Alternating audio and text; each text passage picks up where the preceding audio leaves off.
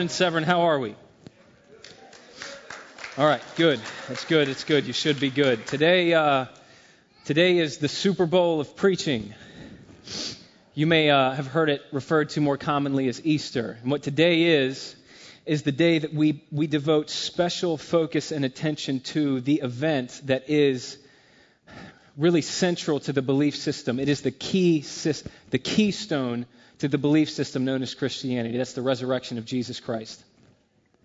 And I don't know how often you keep this thought in mind, but just to give you an idea of how important this topic is, Paul the Apostle, who himself was an eyewitness to the resurrected Christ, said regarding the resurrection that if we have gotten this wrong, if we have allegorized something that did not literally happen, he didn't say, Christianity still has a lot of good ideas. It gives people warm and fuzzies, and it does a lot of good in this world, so no harm, no foul. He said, under inspiration of the Holy Spirit, that if we're wrong about the resurrection of Jesus Christ, then we of all people are most to be pitied. And so what that means is that what we're going to talk about today, the resurrection of Jesus Christ, is the T upon which the entire belief system known as Christianity rests. Now, given the gravity and the immensity, how important this actually is, I want to read to you an eyewitness account of it from Matthew's Gospel, chapter 28, verses 1 through 20. It says, "After the Sabbath, as the first day of the week was dawning, Mary Magdalene and the other Mary went to view the tomb. Suddenly there was a violent earthquake because an angel of the Lord descended from heaven and approached the tomb. He rolled back the stone and was sitting on it. His appearance was like lightning and his robe was as white as snow. The guards were so shaken from fear of him that they became like dead men." I always felt bad for the guards, just doing their job. Verse 5, "But the angel told the women, 'Don't be afraid, because I know you're looking for Jesus who was crucified. He's not here, for he has been resurrected, just as he said. Come and see the place where he lay.'" Yeah, that's worth clapping about. Yep. Verse 7, "Then go quickly and tell his disciples he's been raised from the dead. In fact, he's going ahead of you to Galilee. You'll see him there. Listen, I've told you." So departing quickly from the tomb with fear and great joy, they ran to tell his disciples the news. Just then Jesus met them and said, "Good morning." Can you imagine? Sorry. They came up, took hold of his feet, and worshipped him. Then Jesus told them, "Do not be afraid. Go and tell my brothers to leave for Galilee, and they will see me there." As they were on their way, some of the guards came into the city and reported to the chief priests everything that had happened. After the priests had assembled with the elders and agreed on a plan, they gave the soldiers a large sum of money and told them, "Say this: his disciples came during the night and stole him while we were sleeping. If this reaches the governor's ears, we will deal with him and keep you out of trouble." So they took the money and did as they were instructed, and this story has been spread among Jewish people to this day. The 11 disciples traveled to Galilee, to the mountain where Jesus had directed them. When they saw him, they worshipped, but some doubted. Verse 18, "Then Jesus came near and said to them, 'All authority has been given to me in heaven and on earth. Go therefore and make disciples of all nations, baptizing them in the name of the Father and of the Son and of the Holy Spirit, teaching them to observe everything I have commanded you. And remember, I am with you always to the end of the age.'" This is God's word. We got a lot to talk about today. First and foremost, this Easter teaching is going to be, I've been doing this for 8 years, and I was thinking about Easter teachings that I've given. This one's going to depart from the rest of them.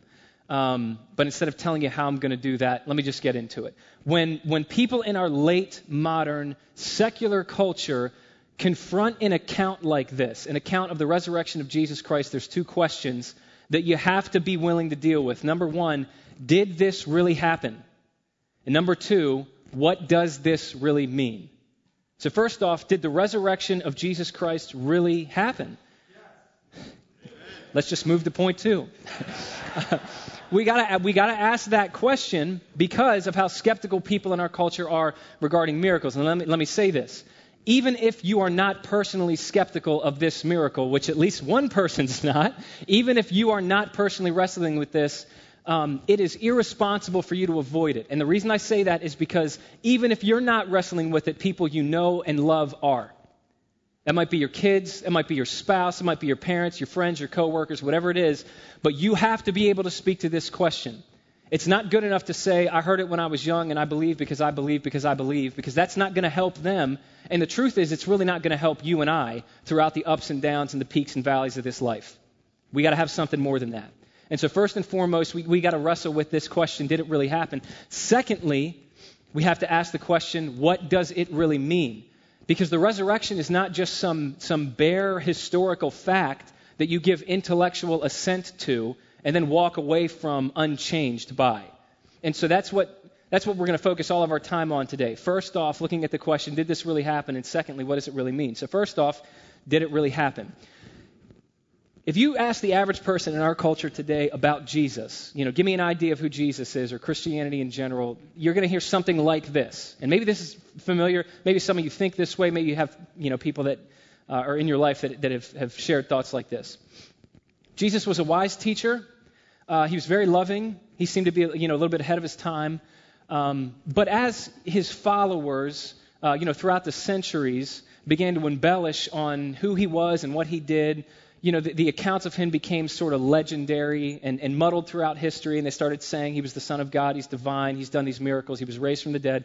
And eventually those stories got written down and compiled in what Christians refer to as their New Testament, and that's how you have Christianity. That's a very common understanding of Christianity, it's basically an amalgamation of what you're going to hear in Religion 101 at probably any secular university in the country, Philosophy 101, and maybe some aspects of the Da Vinci Code. I don't know. The only problem with that explanation of Christianity is that absolutely every aspect of it is wrong. So first off, the New Testament documents written by Matthew, Mark, Luke, John, and Paul primarily were not accounts written centuries after the events they describe, so that this kind of like historical game of telephone was able to take place, where, the stories that are now recorded are nothing like what originally happened, nobody even remembers. That's just not how this works. And you can actually see evidence of that in verse 15 of Matthew's gospel account. Verse 15 says that they took the money, soldiers took the money and did as they were instructed, and this story has been spread among Jewish people to this day. See, Matthew was writing this account so soon after the events that he's describing that he could still speak to the fact that this particular explanation of the resurrection was still in circulation in his day. Matthew was only writing 30 years after these events took place, and maybe you've never heard this before, but Paul the Apostle was only writing 15 years after these events. And if you're familiar with some of Paul's writings, you know that in 1 Corinthians chapter 15, Paul says that after Jesus was raised from the dead, he was seen by numerous people. And he actually goes further than that and says that on one occasion, the risen Christ was seen by over 500 people at one time. Most of those people are still alive, and therefore you can go and ask them yourself. Now, let me just point something out. That is an insane thing to write down if you're just making this whole thing up. Christianity would have been debunked about a half hour later if there was nothing to it. And so my point is that the accounts of the resurrection were not written decades and centuries later as, legends of something that nobody really remembers and therefore nobody can disprove. These are accounts that were written within the lifetimes of the people who were actually there and therefore could have debunked them. So my point here is that these are historical documents. Now, a lot of people in our culture today might hear that and say, fine, they're historical documents, but the resurrection of Jesus Christ, you can't possibly tell me, Ryan, that you actually believe in a resurrection, that a dead guy came back to life never to die again. And what I'd like to do is offer you 3 reasons from this specific passage that you can believe that. 3 reasons that cause me to believe it that I think hopefully will cause you to believe it. I want to look at the demographics of the eyewitnesses. I want to look at the skepticism of the eyewitnesses. And then I'm going to look at the transformation of the eyewitnesses. First, the demographics. Verse 8 says that the women hurried away from the tomb. They were experiencing kind of this mixture of fear and joy at the same time, which I think you can appreciate given what they had just seen. And they ran to tell the disciples. So pause there for a minute. The first witnesses of the resurrection, of the resurrected Jesus, according to Matthew, Mark, Luke, and John, all gospel accounts agree that the first eyewitnesses to the resurrected Jesus were women and only women. The reason that's really significant is because 2,000 years ago in first century Judaism, this was a day and age in which female testimony was not even admissible evidence in a court of law. It just didn't count. It's an incredibly paternalistic society. Women were not seen as full citizens or equal by any stretch of the imagination. So what does that mean? Why is that significant? Here's why it's significant. If you were making this story up 2,000 years ago, you would have never put the women in there, because not only does that not help the credibility of the story, in that day and age, it actually undermined it. The authors of the gospel accounts would have known that the average person in first century Judaism would have seen this detail and said, okay, so women were the first eyewitnesses of the resurrected Jesus. We don't believe anything else they say, so why would we believe them with something this important, this seemingly ridiculous sounding? This would be the modern day equivalent of if I was inventing a religion that's based on a miraculous event. It would be like me saying, guys, my 5-year-old daughter Scarlett swears she saw this. You got to believe me. You just wouldn't write that unless it were true. And so theologians have correctly pointed out that even though women were the first eyewitnesses of Jesus, they would have been under tremendous incentive, tremendous pressure to not include that detail simply because of the low status that women occupied in that society. I'm certainly not saying that was right. That was definitely wrong, but that's the way that it was. And so the question is, why would gospel writers write this way when they had so much incentive not to? The most plausible explanation is because what they were writing was true. That's the demographics of the witnesses. Secondly, I want to look at the skepticism of the witnesses, because, even in hearing that, again, a lot of people, I've heard this before, maybe you've thought this before. A lot of people today will say, all right, well, back then in the ancient world, people were really gullible and they were more prone to being misled and deceived. So they would have bought into something like this. So let's talk about the skepticism of these witnesses for a second. I'm going to look at verses 16 and 17, and maybe you're going to see something here that you've never paid attention to before. Verse 16, the 11 disciples traveled to Galilee, to the mountain where Jesus had directed them. Verse 17, when they saw him, they worshipped, but see this, but some doubted. Isn't that interesting? That these people saw the resurrected Christ with their own 2 eyes. Meanwhile, Jesus had prophesied that this is the way it was going to happen for multiple times leading up to his crucifixion. These people can actually see him now, and yet some doubted. So let me ask you, if you were making all of this up, would you have bothered to include the detail that some of the apostles, the first leaders and founders of the church, themselves had trouble believing that Jesus Christ had really been raised from the dead? I'm going to go out on a limb and say, no, you would not write that unless it actually happened. Most people would say that their doubt was immediately replaced with this courageous, unwavering faith. It's actually almost unreal to me that it's encouraging to me, but it's almost unreal to me that it's included for us that the apostles themselves had doubts. But this is exactly how real life would be. All right, I don't want to speak for you, but let me go ahead and definitely do that right now. If the resurrected Jesus appeared to you later today, I don't think, maybe some of us, maybe the holiest of us, but I don't think your first response would be, I knew it. Here am I, send me kind of thing. I think your first response would be, what is happening? Did I eat something? Have I been drugged? Is this real? This can't be real. It would take you a minute to process that. That's how it would be with normal people, and these are normal people in this story. But the reason that they wrestle with doubts is not just because they're normal people. There's more going on here. Let me dig into this a little bit. Modern people tend to think, we don't believe in miracles today because we know better. We have a scientific understanding of the world, and so, we're done with that. We know more than they do. That's why we don't believe the things that they believed. Back then people are gullible, no understanding of science. So, again, they're going to be prone to being misled by this kind of stuff. And let me speak to that idea. It is true that back then people in the ancient world were more likely to believe in miracles and to believe in the supernatural. But consider something for a moment here. The people in this story are first century Jews.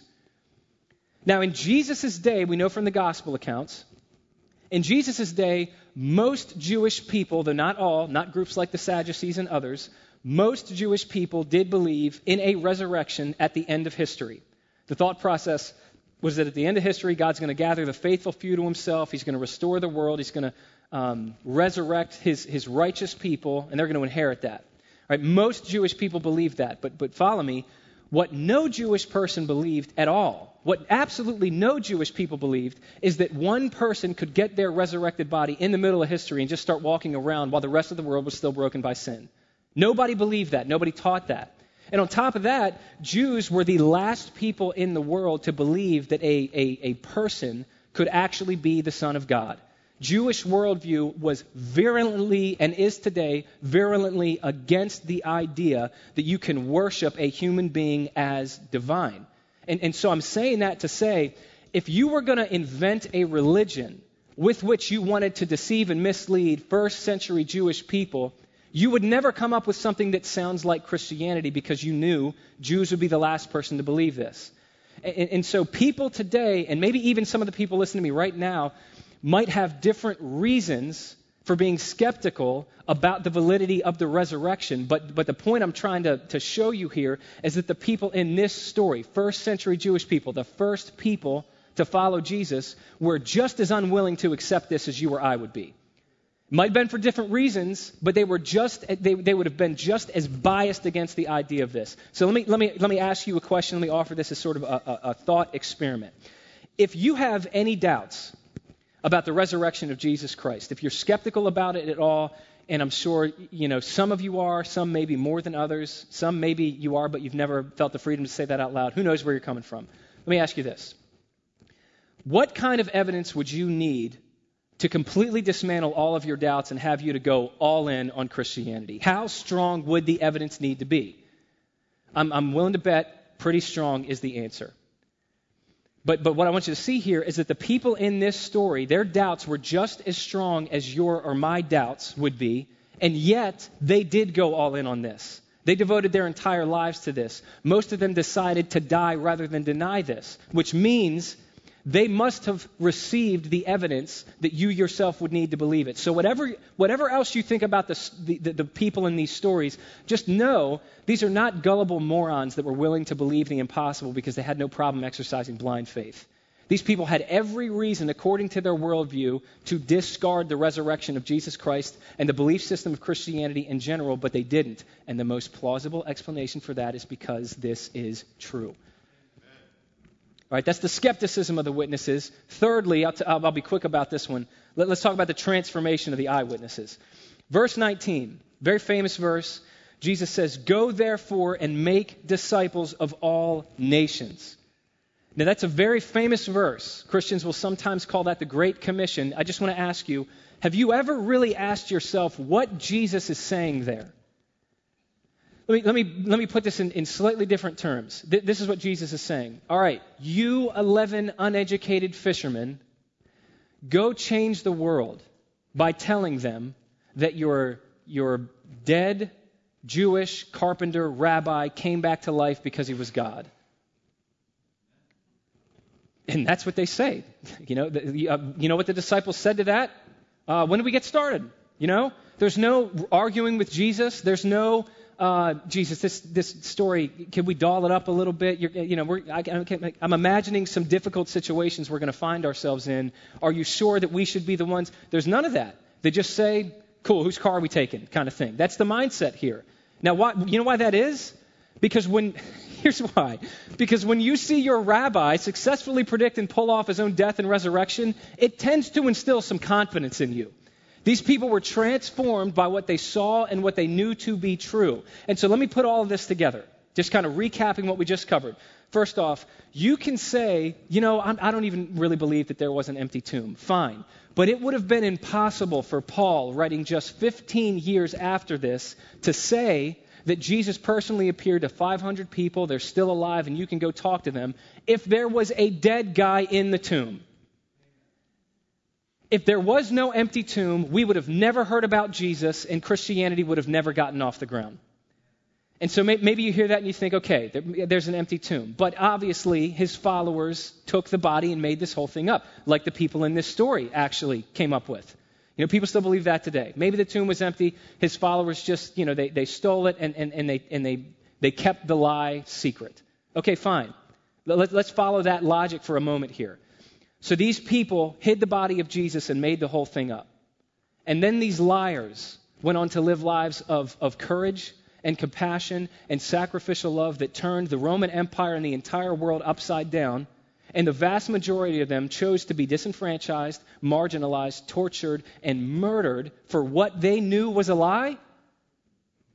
For the first several hundred years of Christianity in the Roman Empire, I think we forget this sometimes, you had nothing to gain and everything to lose by raising your hand and saying, I follow Jesus. It got so bad that when you were baptized, you had your property confiscated. Your family cut you out. Your friends wanted nothing to do with you. By the time Nero sat on the throne of the Roman Empire, they were burning Christians alive, boiling them in oil, and feeding them to wild animals. So your explanation of this is that hundreds and thousands of men and women chose to suffer these unimaginably gruesome deaths for what they knew they were making up. I'm sorry, that's not convincing to me. And so maybe you hear that and you say, all right, it wasn't a hoax, but it's a sincere delusion. They were wrong, but they really believed what they believed. They weren't necessarily being malicious. It's just these people needed hope. They needed something to believe in. Their hope was gone. They talked themselves into believing this. People do that all the time, right? But again, that just shows that you don't really have a good grasp of what specifically Jewish people in the first century were like. Really, it's appropriate to say no one here is more skeptical to the truth claims of Christianity than a Jewish person in the first century would have been. But they evidently got the evidence that they needed to transform their lives and cause them to devote their lives to this. And here we are, church, 2,000 years later, and every single year, billions of people with a B are still celebrating the birth, death, and resurrection of one Jewish rabbi who dared to claim something that no other founder of any other major belief system has ever dared to claim, which is not just that he was here to help you find God, but that he actually was God and he came down here to find you.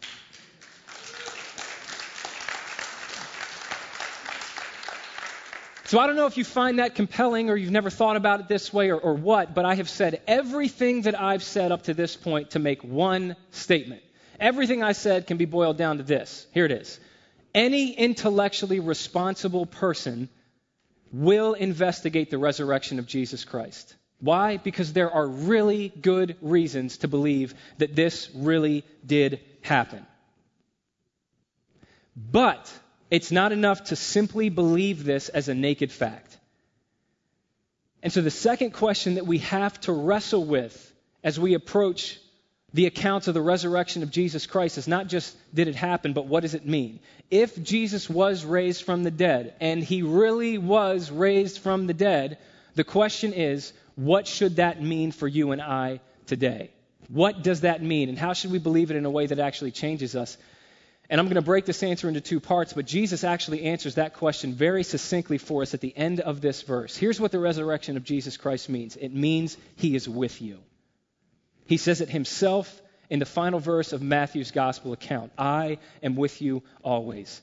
And so if you believe in the crucified and resurrected Son of God, Jesus Christ is with you, not only through it all, but to the end.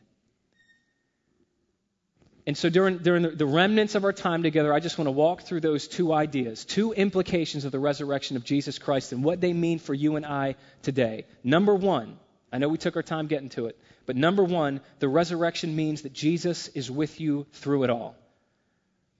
Verse 18 says, Then Jesus came near and said to them, All authority has been given to me in heaven and on earth. Now, some of you are probably aware that in other places in Scripture, we're told that when Jesus ascended into heaven, he was seated at the right hand of the throne of God. And that imagery is meant to tell us that Jesus is not just floating around in heaven playing a harp right now. The person who sits at the right hand of the king is the person who basically runs the country and executes the will of the king. And so what Jesus is saying in verse 18, and this is exactly how his disciples would have understood it, Jesus is saying that he has sovereign control over everything that happens, not just in history generally, but in your and my life personally. And the way that Jesus rules, the way that Jesus reigns, the kind of sovereign that Jesus is, he operates on the basis of what you can call the cross resurrection principle. So here's what I mean by that. When we see the cross, what we're seeing is the culmination of evil and sinfulness and corruption and injustice and betrayal and rejection and sorrow and heartache and pain and loss and absolutely everything that every human heart intuitively knows is not right with this world. And all of it is being personally experienced by Jesus Christ. That's the cross. But in the end, by the time that stone rolls away and Jesus is raised to life, never to die again, what that means is that in the end, all of those horrible things had no power except to accomplish the greatest salvific act in history. Meaning all of those quantifiably terrible things that happened to Jesus, in the end, all they had the power to do was the opposite of what they intended to do, which was throw open the doors of heaven so that absolutely anybody can be made right with God by grace through faith in the name of Jesus. That's the cross resurrection principle. It's that God is so powerful and God is so wise that he can take things that are irredeemably bad and he can turn them into something unimaginably good. Only God can do that, and he is really good at it. Now, it's easy for us to see that and say amen to that because we live on the north side of Calvary and we can see what God was up to. But if I could ask you to consider this from a first-person perspective for a moment here, just remember, there were people gathered around the cross witnessing the crucifixion of Jesus Christ with their own two eyes. People that loved Jesus, people that knew Jesus, people that actually believed in Jesus. And I want to tell you, not a single one of them looked on at the cross and said, I am so excited about what God's going to do through this. Not a single one of them. Every single one of them had the same mindset. Every single one of them found themselves saying, I just don't see how God could bring anything good out of something this bad. And they said that because they didn't understand the cross resurrection principle. And so let me bring that home to us for a moment here. I am positive that there's people listening to me right now, and you are looking at things in your life. Things that are going on in your life right now, things that are going on around you, maybe things that have happened in your past that are still affecting you today, and you have that very same mindset. A mindset that says, I just don't see how good, I don't see how any good could come out of something this bad. And the reason that you feel that way and you think that way, and the reason that I so often feel that way and think that way, is because we have forgotten the very first thing Jesus Christ says here, that all authority has been given to him in heaven and on earth. Abraham Kuyper once famously said that there is not 1 square inch on planet Earth over which the risen Christ does not say, mine, and I rule it. And I want to tell you, as a follower of Jesus, there is not one situation you will ever enter into over which the risen Christ does not say, mine, and I rule it. The resurrection of Jesus Christ means that he is with you and that he will overrule everything that happens to you so that in the end, all of those things will have no power over you except to accomplish a greater glory that would have never otherwise been possible except for what God saw fit to lead you through. This is exactly what Paul the Apostle, himself an eyewitness to the resurrected Savior of the world, said in Romans 8:28. We know that all things work together for the good of those that love God. That verse does not say the good things are going to work together for those that love God. It says all things. That means even bad things, even painful things, even devastating things. Even things that you feel like have wounded you or fractured you or have you walking through life with a limp even now. God is so powerful. He is so wise. He's going to find a way to even turn those things ultimately for your good. And that doesn't mean we're going to see the fulfillment of that in a year or 5 or 10 years. I think the truth is we're not going to see but a fraction of the fulfillment of that verse during our time here. But what that verse is a promise that from the vantage point of eternity, everyone who's put their trust in Jesus is going to be able to look back and see that Jesus Christ is so sovereign. He is so in charge. He is so brilliant. He is so wise. He is so caring. He is so loving that he overruled everything that happened to us so that even the evil things that happened to us had no power over us except to accomplish the opposite of their original intention. Can you imagine that? Can you imagine that?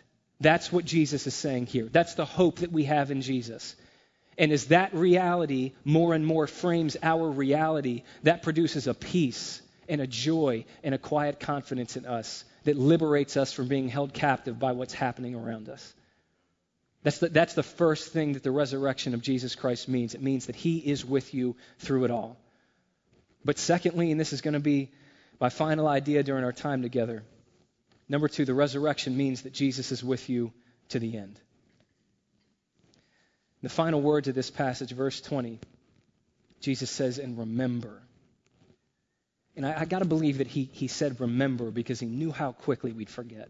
Remember, I am with you always to the end of the age. So the resurrection means that at the end of history, Jesus is going to be there, which means that in the end, everything will be made right.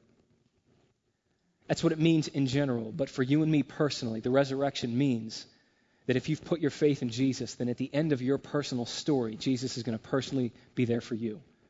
And what that means is that the ending of your story, no matter how painful some of the chapters have been, the ending of your story will be a happy one. I've never shared this story with you all before, but I figure Easter was an appropriate time to do it. Late last year, I was invited to speak at the chapel service for my son Everett's school. He's in first grade, and I thought it would be a cool idea when the principal asked me to not tell my boy. I wanted to surprise him with it, so I didn't say anything. And they had an idea for what they wanted me to teach. They were going through 1 Corinthians 13, all about the different aspects of love. And they wanted me to teach on the idea that love protects. And so I had it all planned out. I was, some of you know, I was a firefighter for Anne Arundel County. So my plan was I was going to take my turnout gear that I actually wore into house fires with me, and I was going to call Everett up on stage. I was going to dress him up in my gear, and my point was going to be that, just like a firefighter's gear protects them, God's love protects us, and it was going to be great. His teachers are going to weep. His principal was going to say, tuition's free from here on out. Gravy. Had it all planned out. So the day came. I was embarrassingly nervous about sharing the gospel with elementary school kids. Like embarrassingly nervous. The day came. I got there. I walked up on stage. And turns out, actually, amazing crowd. Like super pumped about everything you say. Just constant rounds of applause. So I called Everett up on stage. And I laid out my gear. And I said, all right, we're going to dress up Everett. He's getting ready for his first house fire. And everybody cheered. I mean, they were losing their minds. Everybody cheered. Except Everett. And Everett looked at the gear, and he looked at me, and he looked at his classmates, and he said, I don't want to do this. And then he walked off the stage. And that was a curveball. Thankfully, there was a lot of super enthusiastic volunteers that day, so another kid came up with me. I dressed him up. I made my point, and, that was it. It certainly was not the day that I had mapped out in my mind. Everett came up to me afterwards. I think his teacher made him to say, thanks or goodbye or whatever. It was a little weird, but you can't be mad at your son for that. Of course, you're not going to be like, I wanted him up there with me, but he's nervous. I get that. I'm always nervous. Nervous right now. I'm a nervous wreck. So later that night, all the kids were in bed, and Everett got up and he walked into my room. And Everett shares a room with his little sister Scarlett, and so when he got up, she got up, and when they got up, they woke up my 2-year-old son Hayes, and that is like the worst thing you can start a fire inside my home, and I'll forgive you. Just don't wake up the 2-year-old son Hayes after he's already in his crib. So they woke him up. I was super fired up, because Katie was out at a Bible study, so I put Hayes down, I put Everett and Scarlett back to bed, and it was obvious that something was on Everett's mind. So I said, Everett, what'd you walk in for anyway, dude? And he said something to me he has never said before. He said, I want to talk to you in private.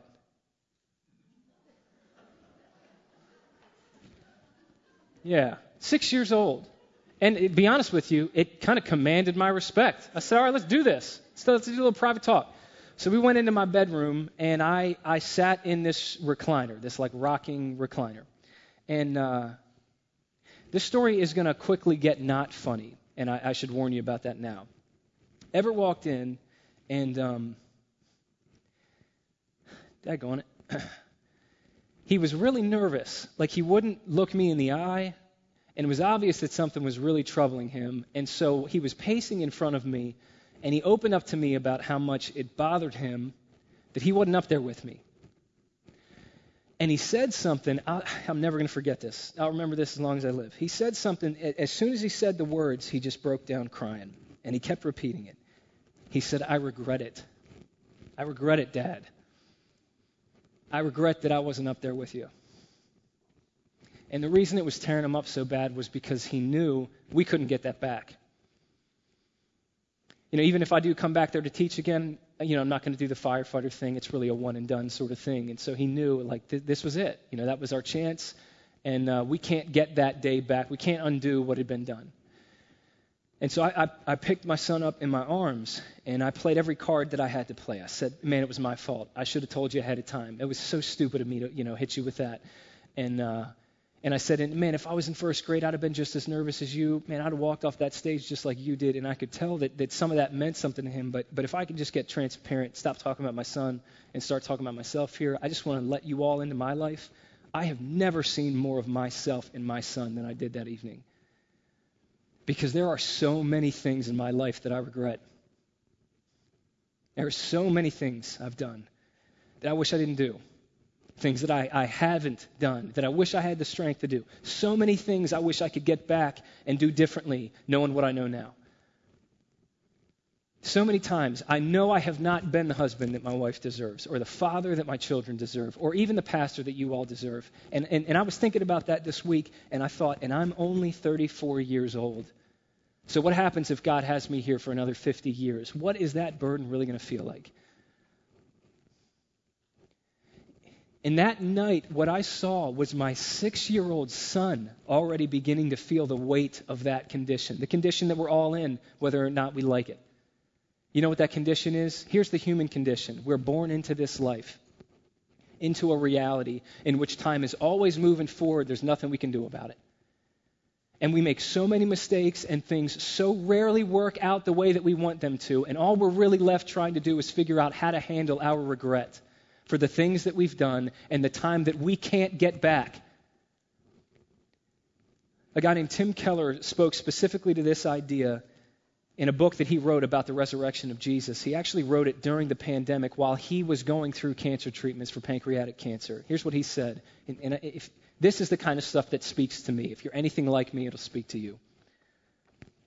As a pastor, I've spoken to people nearing death who express guilt and shame for things they've done. But I've spoken to far more people who are racked with regret for the things they've not done. They realized at the end that much of their lives had been simply wasted and that their lives warranted a negative verdict. This regret assails non-religious persons as much as, if not more than, religious ones. He said, we live with this invisible weight. When we're younger, we may say, nobody has the right to tell me how to live. Nobody has the right to make me feel guilty. Only I judge myself. But even within that framework, as the years mount, we see that we haven't even lived up to our own standards. The burden, barely noticed at first, gets heavier as the years go by. For more religious people, that may be guilt over specific sins they've done. For non-religious people, it may be a less specific, shameful sense of not being the persons they should be. Now let me ask you, what does any of that have to do with the resurrection of Jesus Christ? I want to tell you absolutely everything. If you believe that this world is all there is, and after this, when you die, you rot, and nobody's coming to make things right, and there's not going to be any restoration, and this story isn't going to have a happy one, that we're all going to burn up in the death of the Son, and that'll be that. If that's your worldview, your understanding of reality, let me ask, you know what you and I are left with at the end of our time here? Nothing but our regret. But I say all that to say that the resurrection of Jesus Christ says no to regret.